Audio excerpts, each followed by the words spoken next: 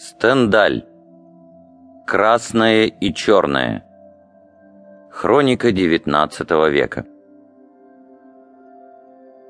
Читается в сокращении. Часть первая. Глава первая. Городишко Верьер в округе Франш-Конте довольно живописен.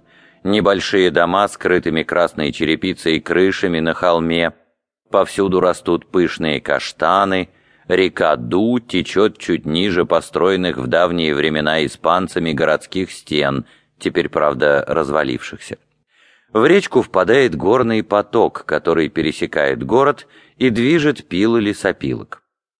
Город в свое время обогатили известные по всей Франции набивные ткани мюлузские набойки. Благодаря им и фасады домов в эти дни после падения Наполеона выглядят довольно нарядно. Путешественника могли поразить производящие страшный грохот машины, в которых 20 молотов превращают кусочки железа в руках милых девушек в гвозди. Гвоздильная фабрика, расположенная на Большой улице, принадлежала мэру города, высокому человеку примечательной внешности. В волосах уже проглядывала седина, как то бывает у людей лет 50. Высокий лоб, крупный нос с горбинкой делали бы его лицо приятным, если бы не выражение самодовольства и спеси.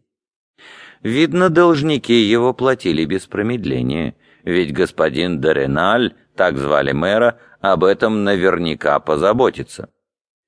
Через 100 шагов путник заметит замечательный особняк из тесаного камня. За чугунной решеткой прекрасный сад, за которым виднеются бургундские холмы, радуя взор. Хотя именно фабрика позволила господину де Реналю отстроить эту преогромную усадьбу, с 1815 года он, потомок старинного испанского рода, стал стыдиться того, что он фабрикант.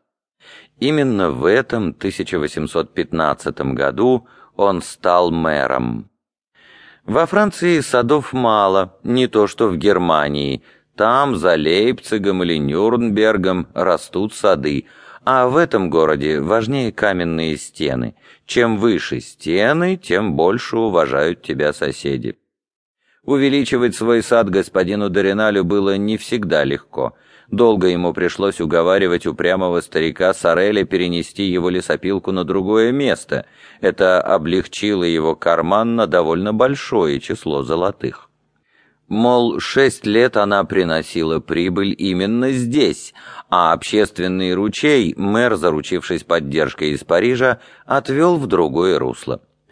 И вот уже 4-й стеной отгородился его сад после выборов 1821 года.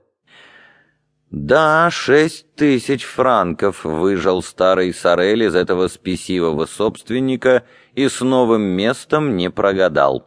Не надо было только насмехаться открыто над мэром, тот бы не усомнился в том, что совершил выгодную сделку.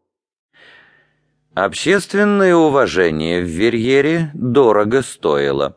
Каждый шаг должен быть продуман, чтобы не сочли тебя за человека неосновательного.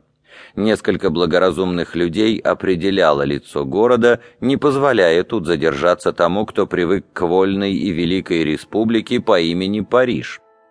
Власть общественного мнения также непроходимо тупа в провинциальных городах Франции, как и в далекой Америке.